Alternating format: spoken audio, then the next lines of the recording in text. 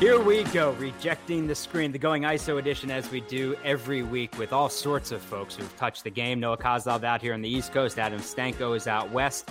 Our guest today, John Elmore, the Marshall legend, have his number retired at some point up in the rafters next to Hal Greer and Mike D'Antoni. He's the only Division I college basketball player in the history of the sport to be his conference's all-time leader in points and assists. Went to Summer League with the Celtics, played basketball overseas this year in Italy, is back here in the U.S. There's a lot to get to. But your coach in college, I mentioned Mike D'Antoni, his brother Dan, your head coach at Marshall. Give us something that when you think back on it, you think, well, that's something only Dan D'Antoni would do or say. Well, I mean, besides wearing a T-shirt under a suit every game, never wore a tie, never wore a button-up, just a T-shirt repping Marshall basketball. I'd say that's pretty unique in itself. So Coach D'Antoni's a character, and I was definitely lucky to play for him, man. It was a great experience. Did he ever get into NBA stories if you asked him? He talked about them all the time. He would tell, anything from pranking assistant coaches to working out with Shaq and Steve Nash, guys like that who played for him. I mean, everybody sees the video. It's been on Twitter lately of Shaq going to save a loose ball, and you see Coach D'Antoni just sprinting out of the way. So, just having him around, having that NBA experience, and then bringing that to the college level to share with younger guys, it was a blessing. You know, throughout your career, John, you've exploded in games. In high school, you had 40 points in the second half of a sectional win, countless times scoring big-time numbers during your time at Marshall. But you were originally at VMI, and when you made the move over to Marshall, you were playing intramural hoops for a while. And I had heard the story that you scored 100 points in an intramural game. So can you please just break that down for me, what that looks like? So the team we were playing wasn't the best team. I'm not gonna lie, but I got high, man. It was one of those days that you could have thrown up a hook shot and probably switched it. So a couple of friends of mine that were from the area were like, "Hey, John, you want to play intramurals?" This was while I was sitting out my transfer season at Marshall. So I was like, "Yeah, man, I might as well stay in shape, keep playing," and ended up going off for 100. I gained like 1,000 Marshall fans following me on Twitter. So it was a cool introduction to the school and to Huntington, and definitely started the career off with a bang in intramurals. Was the game in the arena? It was in the rec center. Rec center, and I got hot. But I have to reiterate, the team that we were playing was probably one of the lower level teams in the league. Did you win it? Yeah, we won the game. I think we beat them by 30. No, I meant the championship.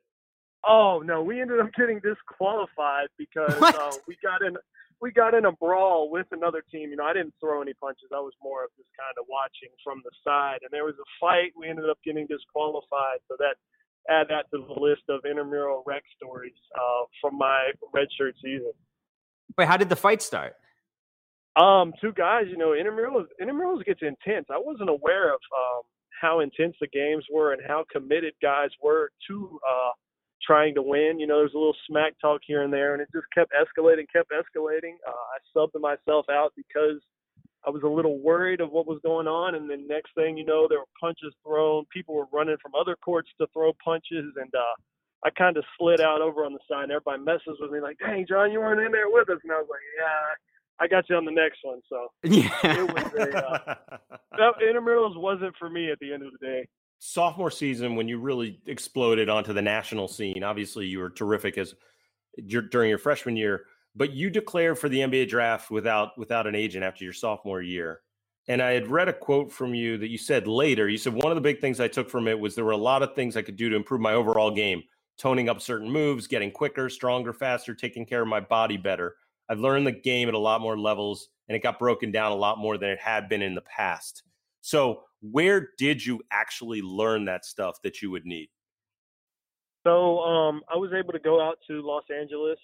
My parents, they're the greatest, and they put me in a good position. They were able to send me to LA and train with a pro trainer out there. So I was working with a trainer out there, had 3 NBA workouts that summer. So daily you're training with NBA guys. You're going to these workouts with the GMs and everybody there. and seeing how you match up. And I was able to take a step back afterwards and look at my game and just kind of what I wanted to do. And I understood that I needed to improve on a few things and keep toning up certain things. So just having that whole experience to see where I fit in on the national scale versus all these guys that are lottery picks and stuff like that was a great experience. And I think it helped me moving forward. So when I see all these guys declaring nowadays, I'm just like, I'm a huge fan of it because I don't really see a whole lot of negative behind it. Mm-hmm. Did you get to keep the gear that you get at all those workouts? Dude, I'm not going to lie. I stole. Well, I didn't steal. They gave you the stuff, and then they tell you to put it back in the bin afterwards. I put a couple of them in my backpack just to have the stuff, to hang it up, to hold on to it. So there's a couple teams, I'm not going to say any names because they might know who took it, but I kept one of the jerseys, kept a couple of pairs of shorts, some of the team socks, stuff like that. So, but that's between us, all right? Yeah, nobody's listening. We had we talked to we talked to Jarvis Hayes a little bit ago, and he was the 10th pick in the 03 draft, the LeBron draft, and he'd gone to Georgia, and he worked out for the Wizards. And this was right after Jordan's final season with the Wizards. And he said when he worked out there, Jordan's locker was still like intact. And he said it took everything he had not to put Jordan's shoes, shorts, anything in his bag. So I'm guessing that you would have not had that self-control. Oh, man. We are talking about Michael Jordan here, man. So credit to him, though, man. He did the right thing. I'm not sure everybody who would have been in those shoes would have done the right thing, but I think he did the right thing. Yeah, I think so. Did what teams that year, that first year, so after sophomore year, what teams did you work out with, and how honest do you think they were with you with feedback? Sophomore year, I believe it was Denver with the Nuggets, and then it was Toronto, and there was Brooklyn. So that was the workouts. And, I mean, it was fun because you are playing against all these guys that, I mean, being at a mid-major, you don't play against a ton of potential draft picks. And then now you're in these NBA workouts and you're playing against everybody from all the high majors, all the big names, and you see how you match up. So it was definitely a learning experience, and I think I held my own / showed some things. So, but were those organizations honest with their feedback to you? Did they actually give you the time and tell you exactly what needs to be done for you to take your game to that level? You know, I think some organizations really stood out above the others because some of them you did have meetings and you would sit down afterwards for 20 to 30 minutes, whether it was with the head coach or front office staff. I know when I was in Miami, sat down with their front office. Denver, I had a face-to-face conversation with Kenny Atkinson for like Brooklyn, 20 minutes with Kenny Atkinson. So some of the teams definitely put in a lot more work and show the players that they care a lot more. And that definitely stood out after the fact. Once I finished up, just kind of liking those organizations more than some of the others. So you declare early again after your junior year, and then after your senior year, and Noah had run down just some of your accomplishments. Obviously, the list is too long to go through all of them. But after your decorated senior season, the pre-draft process officially starts because there's no more dipping your toe in the water. Now it's you're diving in and going for it. I know for you were meeting with tons of teams, tons of workouts. What are some of the moments during that early pre-draft process that stand out to you? Just being in the gym with those front office guys and those NBA guys. I mean, in Indiana, I worked out for the Pacers, and you're sitting there with Larry Bird front and center. I mean, I grew up, that was my favorite player. When I was in Miami, Eric Spoelstra and Pat Riley are sitting on the sidelines. When I was with the Celtics, you've got Brad Stevens and Danny Ainge running around. So, I mean, you're talking about the legends of basketball and the guys that have done it and laid the foundation before me and before other players. So it was a blessing to have that experience, getting to have those conversations with guys that you've admired from afar growing up and kind of modeling your certain things in your game after them. So that overall experience was phenomenal. Who were some of the biggest names that you worked out against? Celtics training camp, I mean, you had Carson Edwards, Tremont Waters, Romeo Langford, Taco Fall. I'd say Taco's probably the biggest name in the world right now at this point, the way he's blown up. I mean, great dude. And then just, I mean, in a lot of workouts, you had several guys that were drafted. Dewan Hernandez was drafted out of Miami to the Raptors. Shamari Pons. I mean, the list goes on and on. So, I mean, coming from a mid-major, just getting that chance to, I mean, I always felt like mid-major guys kind of get disrespected because they're not on national TV every day, and all the high major guys kind of get all the hype. So getting in the gym and lacing them up on the same court, I like my chances, and I got a show, and I think I showed well. So if I could go back, I wouldn't change a thing. I know a lot more to get to with Jon Elmore, a lot to get to. But I might just have a Built Bar right now. I've been loving these things. I've been raving about them. No, I've been telling you about how good they are and that we cannot keep them in the house. And there is great news for that reason. I mean, we talked about the taste. It's the best tasting bar that is on the market. High in protein, low in sugar. They taste incredible. They have all these new flavors: peanut butter banana, pineapple upside down cake, coconut pecan pie, as you pronounce it, pecan, blueberry lemon. But the thing is, Noah, this is the best part. It's okay that my kids are eating these things up nonstop, because this week, $5 off every box of bars up until May 31st. So every box, $5 off. And as we mentioned in the past, if you go to BuiltBar.com and use the promo code Locked On, you also get $10 off your first order.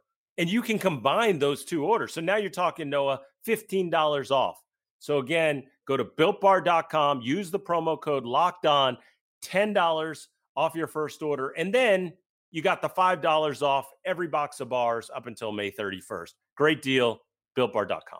Can you take us through the point by point of an itinerary for a week for someone in your position working out for teams? Yeah, so in my shoes, I wasn't as highly regarded as some of these guys that are projected lottery or mid-rounds picks. So in my situation, beggars can't be choosers. A lot of guys get to pick, oh, I want to work out on this day here. I'm on the West Coast, so let me do the West Coast, and then next week I'll get to the East Coast. In my case, I wasn't as highly touted as these guys, so I'm taking anything I can get. So my first workout was in Phoenix.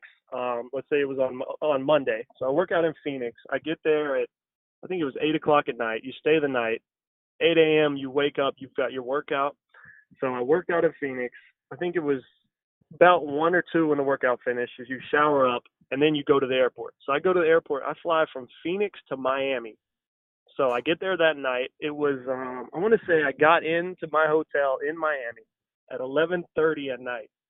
We had to be in the lobby the next morning at 6:15 to go get our physicals. So ooh. I've flown across the country through the night, get there 6:15, get our physicals. You have your workout. So we finish up about 2 o'clock, shower. I've got the rest of the day, and then I have a late flight in the evening. I fly from Miami to Sacramento. I have the day off. The next day, and then so I rest up. You know, it's not a whole lot of rest time after flying across the country. Rest up. Next morning, I have my workout in Sacramento. Boom. Leave Sacramento, fly to Detroit, work out for the Pistons. I mean, leave Detroit, fly to Boston. Leave Boston, fly to Minnesota. I mean, it was just nuts. I'm flying back and forth all over the country. And this is in like a 2.5 week span. I have 8 workouts of just all over the country. I mean, my frequent flyer miles are booming right now. But how can you actually feel like you are in a good position physically to succeed here? It's tough. I'm not going to lie, because you're not 100% physically, but at the same time, millions of dollars are on the line every right. workout. You've got Pat Riley, Eric Spoelstra, Brad Stevens, Danny Ainge. I mean, you go down the list of all these guys sitting there courtside, and you can't be tired. You know what I'm saying? And I mean, in the back of your head, you're like, dude, I'm kind of gassed, but you can't show it because you're auditioning for millions of dollars. And I mean, a lot of guys don't have the privilege or don't have the high regard to pick their own schedule. So I'm sure there were several other players in my boat where they were just bouncing all across the country day after day, trying to get your foot in the door and make the most of the opportunity. Look, if you do anything long enough, after a certain period of time, the nerves will start to go away. At what point during the workout process does it start to feel, I don't want to say old hat, but starts to feel comfortable? You know what to expect. You're walking into it. At what point in the process does it really start to feel like you're not as nervous going into a workout? When the workout's over. I'm telling you, I was on edge from the beginning until the end because, like I said, millions of dollars are on the line. Everybody's in the gym. There's usually groups of 6. I think some teams might do it different, but I think all of mine were groups of 6. So usually you're matched up with another highly regarded point guard. There's 2 wings and then there's 2 bigs, or there's just 4 wings or 4. Some combination of the 6. So that dude that you're matched up with is trying to kill you every time. So as soon as the workout ended, man, it was the biggest relief because you're like, all right, pressure's off.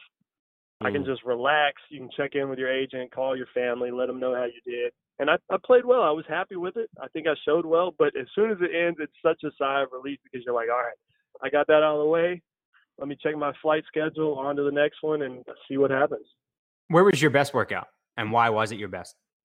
I'd say my best one was in Boston. I think I shot the ball well, made a lot of plays. We were able to play out of the pick and roll a lot, and I think that's my specialty is playing off the pick and roll, making plays, whether that's knocking down the bucket or making the right read. And they put us in a lot of those situations, and I think I showed really well and ended up getting picked up by them for Summer League. So I think that overall was my best for sure. Okay, so you finish up your workouts, and then it becomes a question of the waiting game. So I guess really it's 2 parts. First, what is your communication with teams leading up to the draft from that point? And then what does draft night and what ensues there look like? Well, it was quiet for me because, your agent does their best to market you and try to, as a car salesman, they try to sell you to the team, why they should take you, the team's seen you. So it's just a matter of playing a waiting game. A lot of guys don't get drafted. A lot of guys have to go to Europe for a few years and try to get back to the league. So to me, I kind of had already figured I wasn't going to be drafted, so I didn't even watch the draft. I was outside in my middle park shooting basketball. I was like, dude, whatever happens, I'm working on my game. So whenever I do get my chance, I'm going to be ready. So, it hurts because your dream as a kid growing up is to hear your name called. And when it's not, it hurts. But at the same time, it's motivation going forward to keep pushing. And if you really want what you're going after, keep putting the work in and see what happens. We've got more than just 15 minutes left with Jon Elmore, but all you need is 15 minutes to experience Blinkist. It's one of the most useful apps on my phone because it takes the best key takeaways, all that need to know information from thousands of nonfiction books and condenses them down into just 15 minutes that you can either read on any of your devices or listen to. And that's what I like so much about Blinkist. These days, we've told you this before, it may seem like you have a lot of time to do things, but if you got kids at home, you really don't. So right now I'm listening to Warren Buffett's Ground Rules. That's what I started this week. And as crazy as it is, I was 2 minutes in and then got interrupted. So, but the good thing is all I need is 13 more minutes to finish it. And that's exactly what I can do tonight. So with Blinkist, you get unlimited access to read or listen to a massive library of condensed nonfiction books, all the books you want for one low price. You can get The Virgin Way, Everything I Know About Leadership by Richard Branson, Becoming by Michelle Obama, The 4-Hour Workweek, Tim Ferriss, Tiger Woods by Jeff Benedict. You can get all these for one low price. And right now, a limited time, Blinkist has a special offer for our audience. Go to Blinkist.com/NBA. Try it free for 7 days and save 25% off your new subscription. Free for 7 days and then save 25% off your new subscription. Blinkist, Blinkist, Blinkist, Blinkist.com/NBA. Start your free 7-day trial and you'll also save 25% off. Only when you sign up at Blinkist.com/NBA, Blinkist.com/NBA. NBA. All right, so then take us through that timeline of, all right, and so now what am I going to do when the draft ends? So I was texting with my agent throughout afterwards, just seeing what he thought, stuff like that. And in the hours after the draft, in the next few days, teams are starting to get their summer league rosters lined up. Boston had called, expressed interest. A couple other teams had called, and Boston seemed like the right decision. I was glad I did it. Summer league didn't really turn out how I wanted it to. You go from playing 38 minutes a game in college to playing on average 2 or 3 minutes a game because they've already drafted 2 point guards ahead of you. Mm-hmm. So it's a frustrating experience, but at the same time, I mean, it fuels you. I remember calling my dad after I left summer league, and I got back. It was one of the red eye flights. I was like, "Look, Dad, I'm taking a nap," and then we're getting back in the gym. So it's a grind, like you all were talking about. You're flying all over the place. You're putting all this work in, and then you fall a little bit short, and you've got to figure out what's next. What's my next route to get to where I'm going, and you've got to put in a lot of work to try to get there. Were you always this mentally tough, or did it develop over time? Developed over time. I think in college I struggled a lot because you've got so much on the line every game. It seems like you're like at a mid-major, if you have one bad game against a high major team, guys tend to write you off. So I would go home after games and just not talk to people, say I had a bad game. I would sit in a room just almost depressed. Like I wouldn't want to talk about the game, wouldn't want to do anything. And I really learned just how to separate on the court stuff with off the court stuff. And I think that has taken my game to a new level because as you see all these NBA guys talk about now, it's a mental battle. A lot of guys deal with depression through sports and stuff like that. And it's a mental battle every time you step on the court, every time you think about it, and it's stressful. So I think I've learned over time through great coaches and family just how to deal with it better and how to keep pushing. It's one thing to compartmentalize, but it's another to like maintain that confidence level. I'm curious. I know some guys go back and look at tapes of themselves in high school to sort of remind themselves like, whoa, I can still play this game. Or guys pull up games where they had, 6 threes and a half and said, okay, I can still shoot, especially with guys that are shooters. The confidence is so critical. What kinds of things have you done or do you do to keep your confidence up? Dude, that's a great question because there was times throughout my college career that I would get in a slump. I always thought I was a great shooter, and I mean my numbers would be bad, or I'd go like a couple games and just be terrible. And I would shoot shots like sometimes during the game. It got so bad like I would shoot the ball, and when it was leaving my hand, I'm like, dude, that has no chance of going in.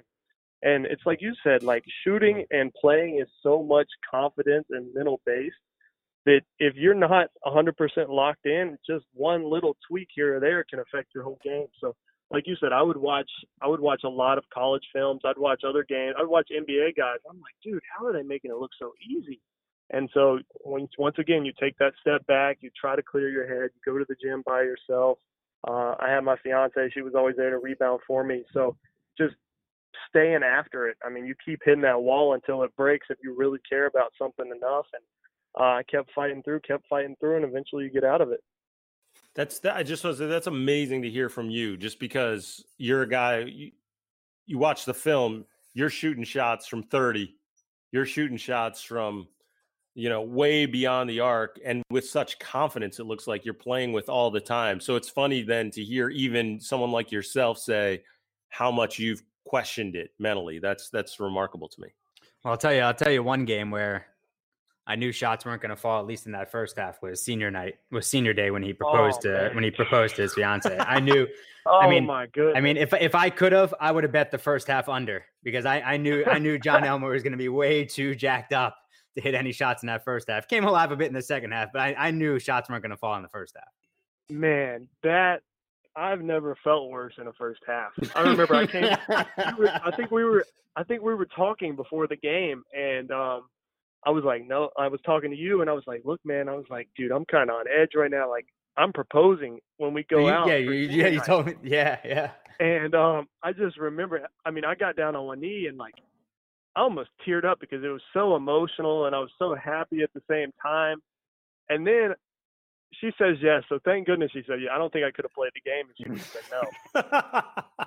And I mean, how embarrassing would that have been? 7,000 in the stands. You'd have had to leave the state forever. I would have had to just put my name in the transfer portal. I'm out. Right. And she would have had to leave the state too, though. To be fair. Oh yeah, I'd have had to move. And so she says yes, and I'm just like shaking with emotions. And we get back in the huddle, and I'm looking at my teammates like, all right, everybody, let's calm down. We still got a game to play. I think I came out airballed like my first 2 shots or just was way off. And we're down like 19-1. Some incredible score like that on senior night. I just got engaged. It's supposed to be the happiest time in the world.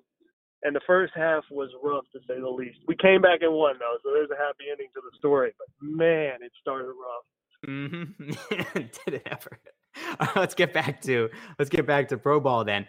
So, again, since I certainly don't know the timeline, and I know a lot of listeners don't either, how do you end up where you did in Italy?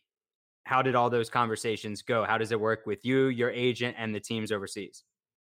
So Europe is kind of funny. They do things a little bit differently depending on each country you're in. And so your agent's job in Europe is to take all your film, and they scout a lot in Europe, so they have a good idea on a lot of players. But your agent's job is to take your film, your stats, all that, and market you in certain leagues and certain places in Europe. So they kind of sell you to teams and kind of try to get your foot in the door, and then they'll call you and express their interest, tell you what they need, stuff like that. So the market in Europe is really funny just because it changes so often. I mean, guys move teams, guys get bought out during the year, go to bigger teams, stuff like that. So Europe is a whole different animal compared to the NBA, but at the same time, it's a really high-level basketball, really high-level American imports over there, and even the players they have from those certain countries are good players as well. So I don't think people realize how good of basketball is actually played in Europe as well.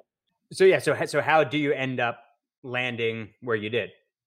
So my agent had a few offers. Some teams were interested in France, Italy, a couple other places, and just kind of going by what they needed and what they were talking to me about. Like, look, we have you coming in starting. We have you. This is how we're going to play. We're going to play up tempo or stuff like that. You know, they give their sales pitch, and you've got to ultimately decide. I mean, money's a factor as well, but you've got to decide what's the best fit, where you see yourself in their system. And, I mean, my goal is to ultimately play in the NBA one day, so I've got to go to a league/place where I can put myself in a good position to try to keep climbing the ladder, whether that's in Europe or trying to keep climbing the ladder to get back to the NBA. So Europe is, I mean, it's a market, tons of teams, tons of countries, and you just got to try to find your way and find the right path. And there's not really one designated path for everybody. So everybody goes through different things over there. So Europe's just a crazy marketplace. So you sort of alluded to it, but how much in terms of your decision where to play next is based upon your happiness playing in the city you're going to and your fit, and how much of it is I need to be on this particular team because that's my best chance to get back to the league? So it's tough. It's tough trying to navigate Europe because you don't always know what you're getting into. You have conversations with the general manager of the team, the president, but then the coach might not be on the same page as that. You know what I'm saying? They're selling you to sign with the team. So I signed with my first team. I played in 2 teams in Italy this year. I signed with my first team, and the coach doesn't speak English. So the assistant coach speaks some English, and some of the players speak English, but I have no face-to-face conversation with the head coach of the team. So you go from in the U.S. where I played 4 years for a guy that he's basically letting me call certain plays on the court, and if I miss a shot, he's like, all right, look, you're going to hit the next one. I don't care. Shoot it again. To go to Europe, you get pulled out of the game, and you just have like a death stare. You don't know what's being said, stuff like that. So it's definitely a reality check. You're going in, you have to be committed to whatever you're chasing. You have to really have the drive to play professional basketball in Europe sometimes because all situations aren't perfect. They seem good when you sign and you get over there, and then you quickly learn that it's not all sunshines and rainbows over there. Is there a translator? So some of the guys on the team speak pretty good English. It just depends on where you are. Most of the players in Europe speak pretty good English. My assistant coach spoke good English. And then my second team, my head coach spoke perfect English. So it just depends on where you are, what country, what league you're in. But it's definitely a culture shock when you're going out to eat at a restaurant. You can't read the menu. The waitress is asking you what you want, and you can't even have a conversation with her about anything. So I'm on Google Translate on my phone, taking a picture of the menu, translating it, then trying to show her on my phone what I want. So you definitely have to learn on the fly over there. And we spent so much time talking about the mental side of things. Emotionally, it's got to be a bit lonely. Man, I teared up the first week I was there, probably twice. And I don't cry. Most guys don't cry. You know what I'm saying? We're tough. But I get over there, and it's the first week, and I am so homesick. My phone's not working. I don't have Wi-Fi in my apartment. The AC is broken, so you can't sleep without the windows open. I mean, my whole balcony was open. It was 100 degrees in my apartment. If you would have laid in the bedroom, not by the window, you would have been sweating. So it was impossible. So I'm going from a 4-year apartment, fully furnished, over there to a place with AC's broken. I don't have Wi-Fi. My phone's not really working. I'm running out of money because I haven't been paid yet. I was supposed to be paid 3 weeks ago. It hadn't came through yet. I mean, the mental battle of being in Europe is a whole different – I mean, that's a whole nother conversation because you hear so many guys talk about how rough it is. And, I mean, I'm glad I stuck with it, but in that first week and a half, I probably thought about quitting and coming home like, all right, this isn't for me. I need to update my LinkedIn account or something because I need to find something else to do. How are you – I mean, I know there's a lot of American players, especially on the first club that you were on, Pelicanestro Trieste? Is that Trieste, how you pronounce it? Yeah. So there are a lot of former U.S. players, guys, you know, from all over. Akil Mitchell, Derek Cook, Cody Justice from Arizona State. People may remember. But how did the team accept you when you first got over there? It's hard when you're going into Europe as a rookie because you're kind of looked down upon. I think I was the only rookie on my team. Most of the guys are vets, but I was lucky because the Americans on the team really, really took me in. All of them had been playing for a couple of years. Cody Justice, it was his second year. We roomed together on the road, one of my good friends over there. But I got lucky in the situation that I was in. I mean, you hear vet stories all the time from NBA guys, but I have a ton of vet stories where they kind of took me under my wing from day one, talking about how to get through practices, how to do certain workouts, moving forward in my career, what type of path to take. I mean, I got to give credit to Quan Jones. He played at University of Miami, had a stint in the NBA and the G League, played overseas, one of my good friends. So guys like that, him, Akil Mitchell, Derek Cook, all really kind of took me in and just taught you the ropes. So, I mean, I had the perfect vets for my rookie year because those guys all experienced Europe, have some experience in the NBA as well. So they've seen both sides of it and how to maneuver and how to navigate the path. And just picking their brains and having them around and having guys that cared about you was there's no substitution for that. Yeah, but being at restaurants, I mean, you can be in different parts of the world and not know what you're ordering and get something that you absolutely do not want to eat. But in Italy, you're going to eat anything, right?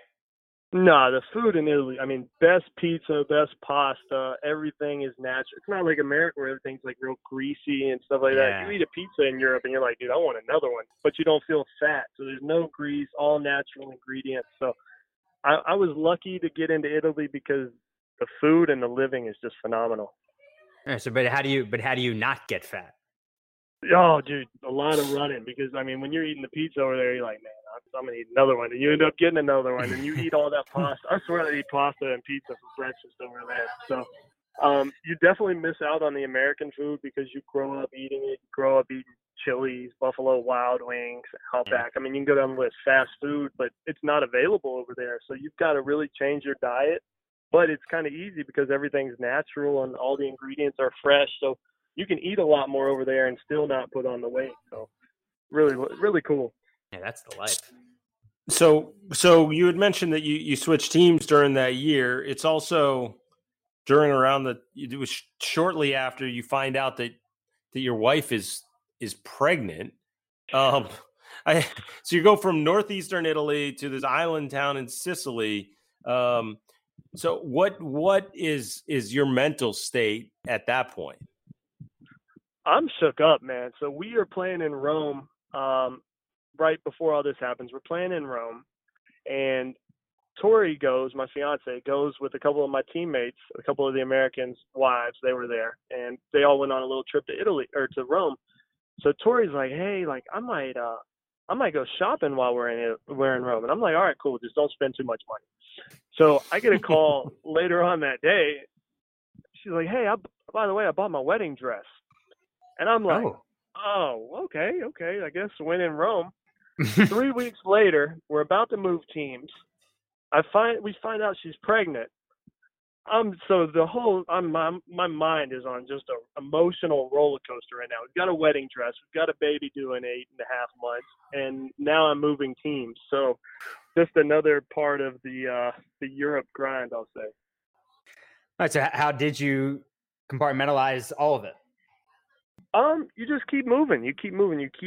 You have those goals in your head. My first spot was a little up and down. I had some good games, had some bad games, but just kind of a roller coaster of trying to get adjusted.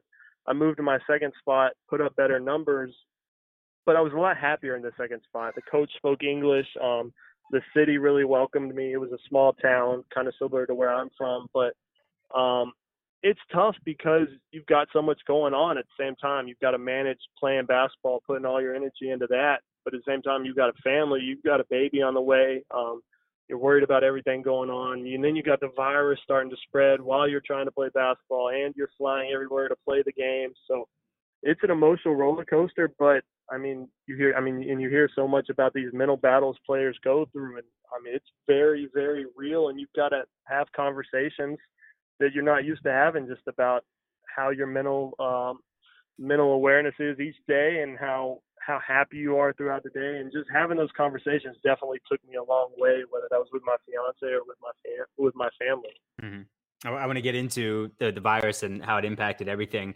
But since the goal is to be playing basketball in the U.S. and be playing in the NBA, how often are you speaking with your agent while you're over there? All right, are there any opportunities here? Was the G League an option? How often are you having those types of conversations? You check in with your agent.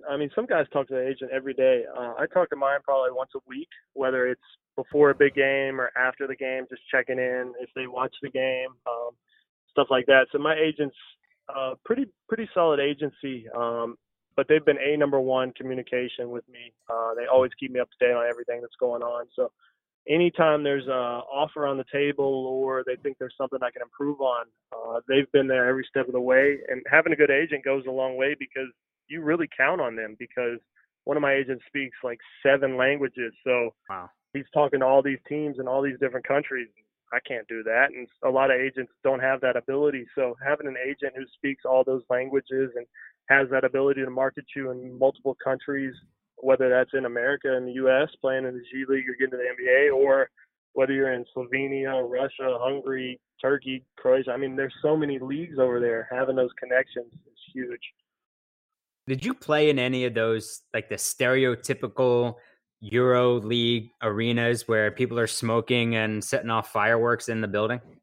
Oh, you see smoke all the time. I remember we're playing my first pro game in Europe, and we're in warm-ups, and I'm like, dude, why is it so loud? And you just hear all these air horns going off, people yelling, people flipping you off without a shirt on. It was just a culture shock. I left the game with a migraine. I had to pop a bunch of Aleve or Advil just to get the headache away. But, I started getting the headache in warm-ups because of all the air horns and just the atmosphere. So when you hear pro soccer games in Europe, stuff like that, it's very similar to the basketball over there. But are people still allowed to smoke in arenas there? I don't think so. They have designated smoke areas outside, but I remember when we came back in at halftime, you could just smell the smoke everywhere, I guess, where they opened the doors up and people fled back in. So it was that part of it wasn't fun. What differences did you notice in terms of style of play, attitude of the players, just the game itself? It's a lot more physical in Europe. It reminds you when you see like '90s basketball in the NBA. That's how Europe is now. A lot more physical. I'm used to getting all these calls, shooting all these free throws in the U.S., and then I get over there, getting tackled out of the air on a layup, and it's not always called. So you've got to make that adjustment, and a lot of rookies go through that transition where you have to kind of slow the game down. You have to learn where to pick your spots and where you can make the right reads because you're getting bumped. There's more contact. Guys are stronger and older, and there's definitely that transition period. And I think it took me a little while, but once you get it, you're fine. But it definitely takes a little while to get. All right, so everyone here sort of experienced the stages of COVID-19 together. It felt like in the States. But we were watching from afar, seeing what was happening in the early stages in Italy, and obviously things were advancing so much quicker, and it seemed like a world away, for lack of a better phrase.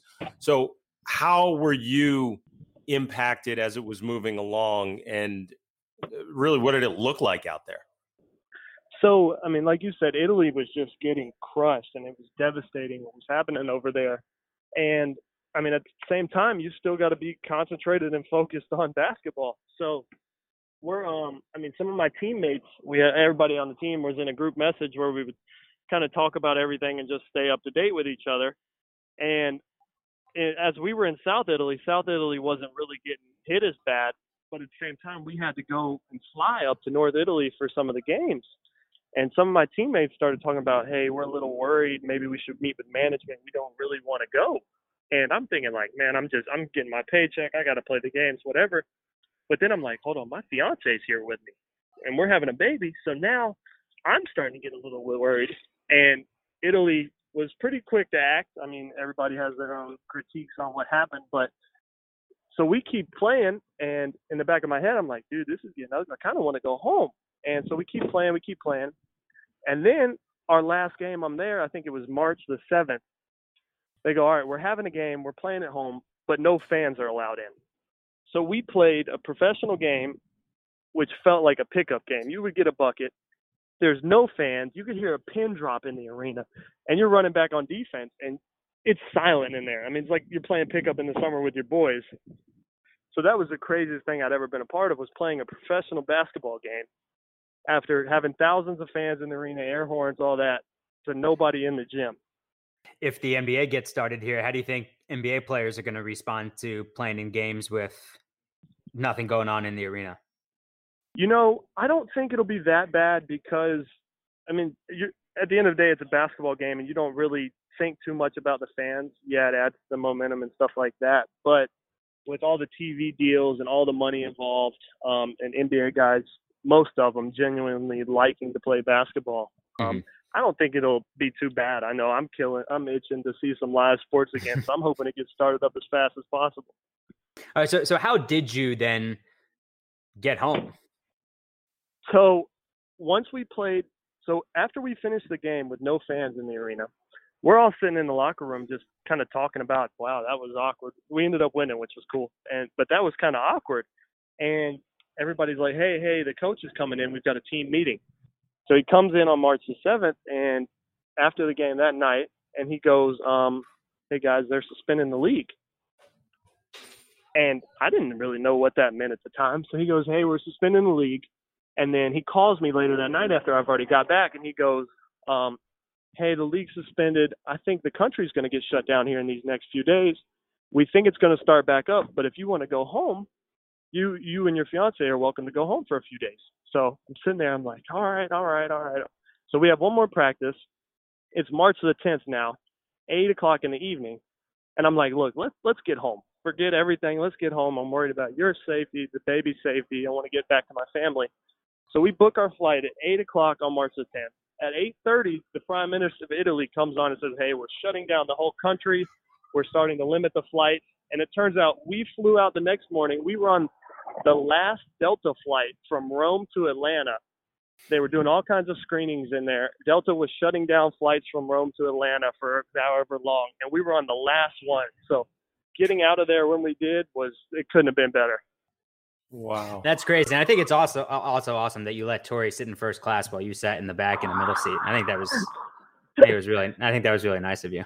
Definitely had to upgrade her ticket. Definitely. So what have you been doing? So, I mean, it's been hard with everything shut down. I mean, gyms are just now starting to open back up in West Virginia. Basketball courts haven't. But I have we built a house when I was growing up, and we have a small basketball gym in the basement.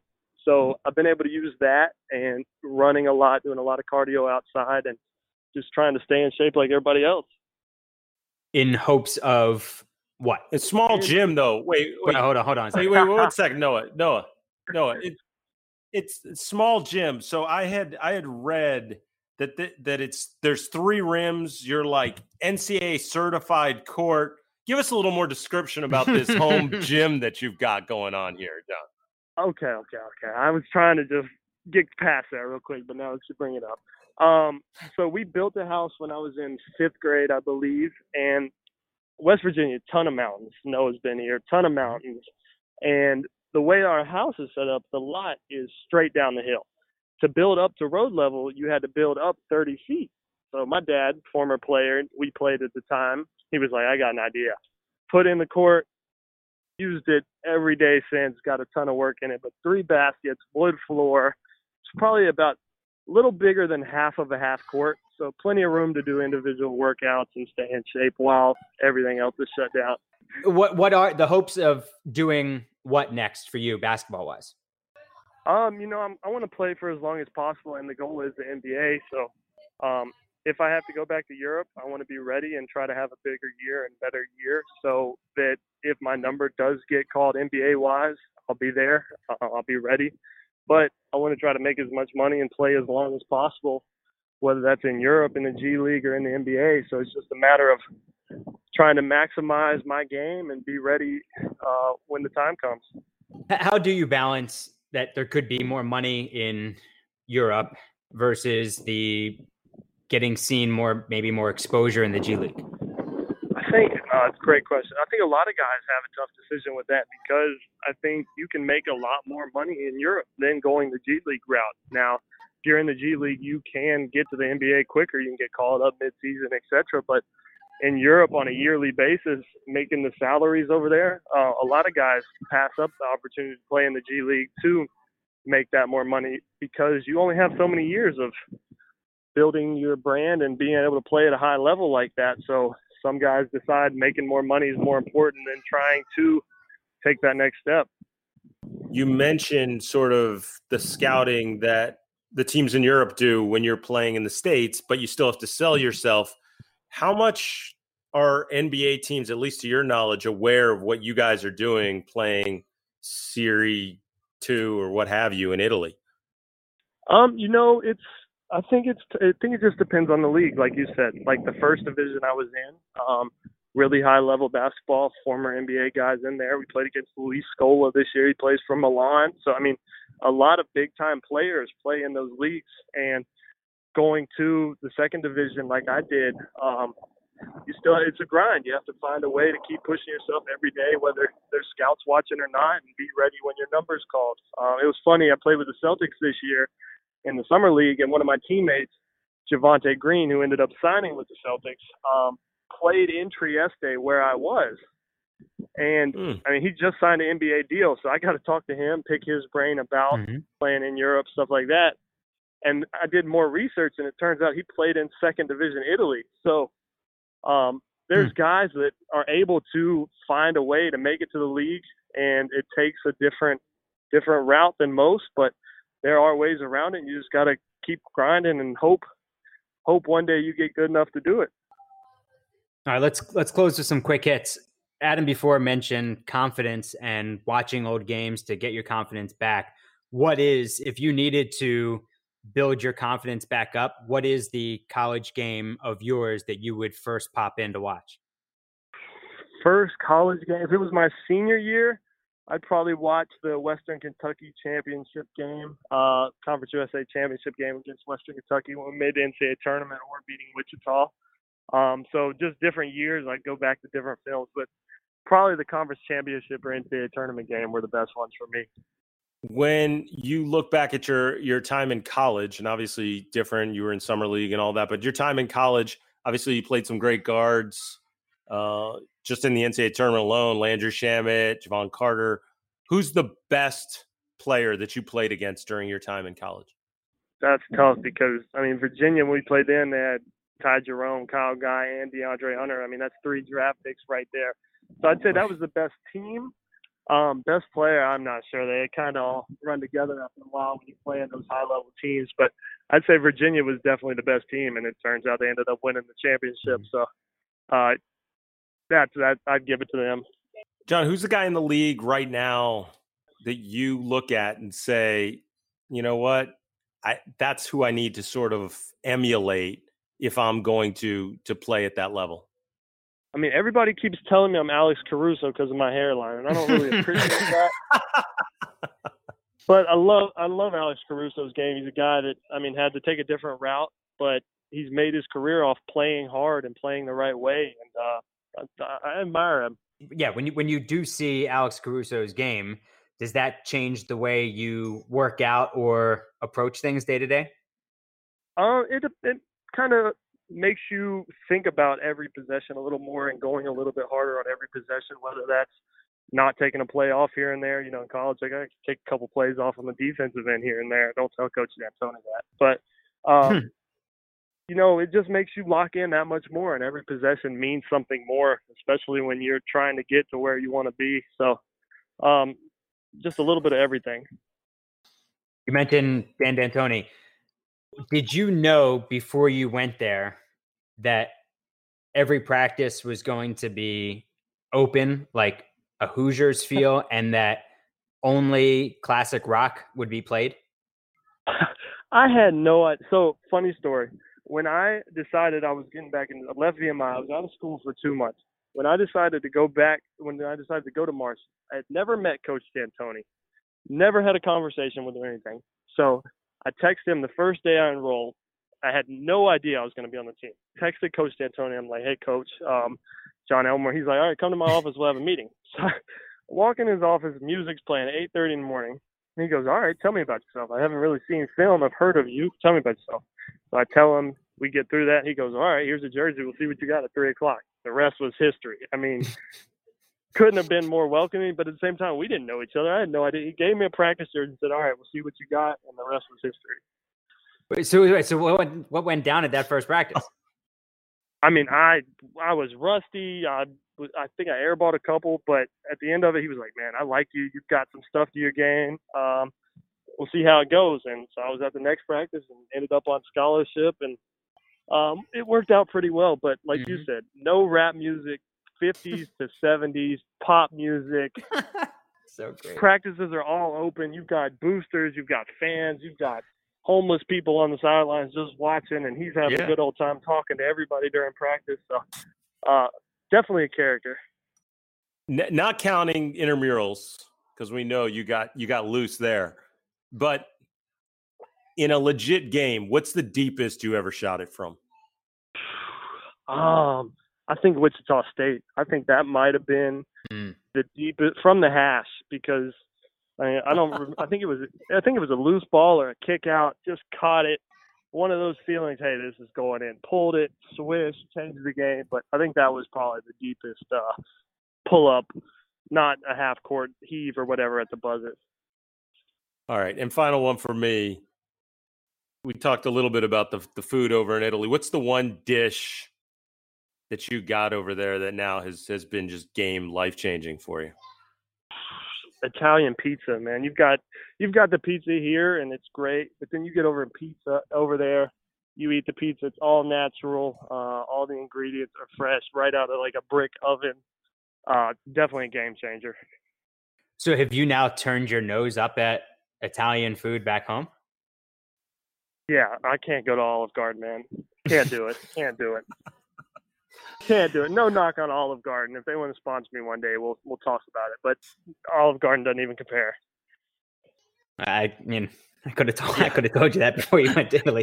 But anyway, the podcast is called Rejecting the Screen. So we always ask all of our guests, because this is the conversation that the guys used to have in the 90s in the back of the bus of who you give the ball to, game on a line, go ISO, get a bucket, and you can't say Jordan. That's what the NBA guys used to always say.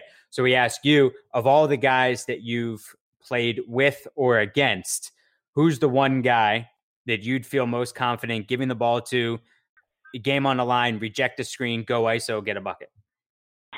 Are we talking NBA? Oh, we're talking the guys that I played against? The guys that you've played with or against.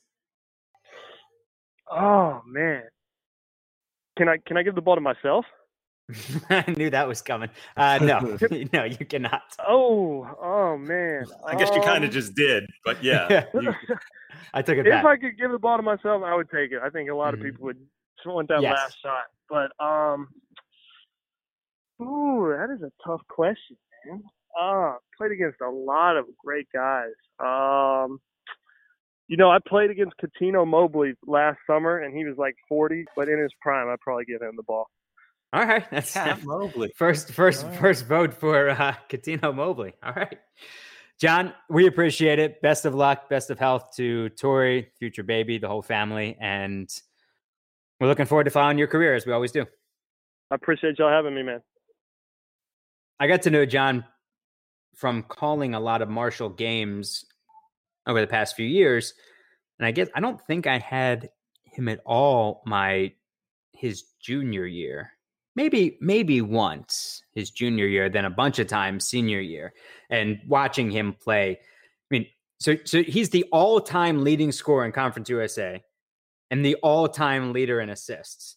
And I was there for the record breaker, I think, in Conference USA. I was there for a game at home. I was there, we talked about for when he proposed to Tori. I was there for a game against UTSA. Steve Henson, former NBA player, he's their head coach, and he got the ball. They needed 3 and a foul. They needed a 4-point play to tie the game with like 5 seconds left, and that's exactly what John Elmore got. And only John Elmore could do that. I mean, as he said, give the ball to him. He's a bucket. He's a bucket, not just in intramurals. He's a bucket. He's the all-time leading scorer in Conference USA. I don't care what conference you're in. You're the all-time leading scorer. You can play basketball at a really high level. And that place, dude, in Huntington is a great place to see a game. When I say it's like Hoosiers, it is. It's a barn, and it gets loud. And he's Jimmy Chitwood, or was, back during that stretch. His junior year, he was one of 2 players to finish top 10 nationally in points and assists. Trae Young was the only other player to do that year. He was the first D1 player in at least 35 years, because they didn't go back beyond like 85, with 800 points, 200 assists, 200 rebounds. He had 2 triple-doubles. His senior year, he's got a 44-point game and ends his career as the only player in NCAA history, 2,500 points, 750 assists. And as you point out, just watching him from afar, it wasn't, to me, the accolades, the stats, the numbers. It was just certain guys have a knack for just not just big shots, timely shots, but also just a flair for the game and just a great feel and knowing how to like raise the level of play of teammates and always step up when it really matters. And there are very few guys that come around like that. And watching John Elmore in college was exactly that. You always knew that at some point he was going to stick a dagger in the other team. It was unbelievable watching him play. And we've talked about this before, and you've been asked this a ton, and so have I. When someone will say, is so-and-so, name a player, a good guy? My response 99% of the time is, I don't know. I don't really know. I don't really know that guy. Maybe I've interviewed him a few times, or even if you've been around him a fair amount, you don't know. You don't really know what they're like day to day or in their personal life. Mm-hmm. But if you ask me, and as I've been asked, John Elmore, good guy, he's a great guy, and I can confidently say that. Yeah, there's no question. And if it didn't come across in this podcast, which I certainly thought that it did, just everything you've told me about the kid, I'm rooting for him, and I think that's the biggest compliment you can pay a guy is that I'm rooting for him because he seems like a really special individual for sure. This episode has been brought to you by BuiltBar.com. This week through May 31st, you get $5 off any box. And if it's your first order, use the promo code LOCKEDON, you get $10 off. So that's $15 off any box if you've never ordered before. If you have, you still get $5 off any box. The best tasting, all sorts of flavors, including blueberry lemon, coconut pecan. That's a new one. Peanut butter banana. Yes, please. Chocolate coconut. Low sugar, high protein, great tasting protein bars. Go back and listen to previous episodes of Rejecting the Screen, the Going ISO editions, and even some of the non-Going ISO editions, like the one we did on Tuesday about what a game may look like, sound like on TV if and when we get going again in Orlando. That's evergreen for a certain amount of time. Or even the Last Dance ones. If you haven't watched The Last Dance yet, watch an episode and then listen to the podcast for our behind the curtain type analysis of those. And also, of course, all the other interviews: Kevin Willis, Richard Jefferson, Peter Vesey, Ryan Russillo, Sam Mitchell. Where else do we go? Eddie Johnson, Adam Morrison, Kenny Anderson. You can follow everybody on Instagram, the two of us, at rejecting_the_screen. Adam, been very active, working on the hashtag game to get some more followers there. He's on Twitter at NaismithLives. A nod to James Naismith, the founder of basketball. I'm at Noah Kozlov, COSLOV. Hollinger and Duncan every Monday here on Locked On. Chad Ford's NBA Big Board, all things NBA draft. And go back and listen to our Going ISO edition with Chad Ford, because there's a life of Chad Ford that you likely do not know and that you will learn about. Locked On NBA 5 days a week. Your team every day on the Locked On Podcast Network. And Locked On Fantasy Hoops with Josh Lloyd. Adam, thanks, pal. You are the best.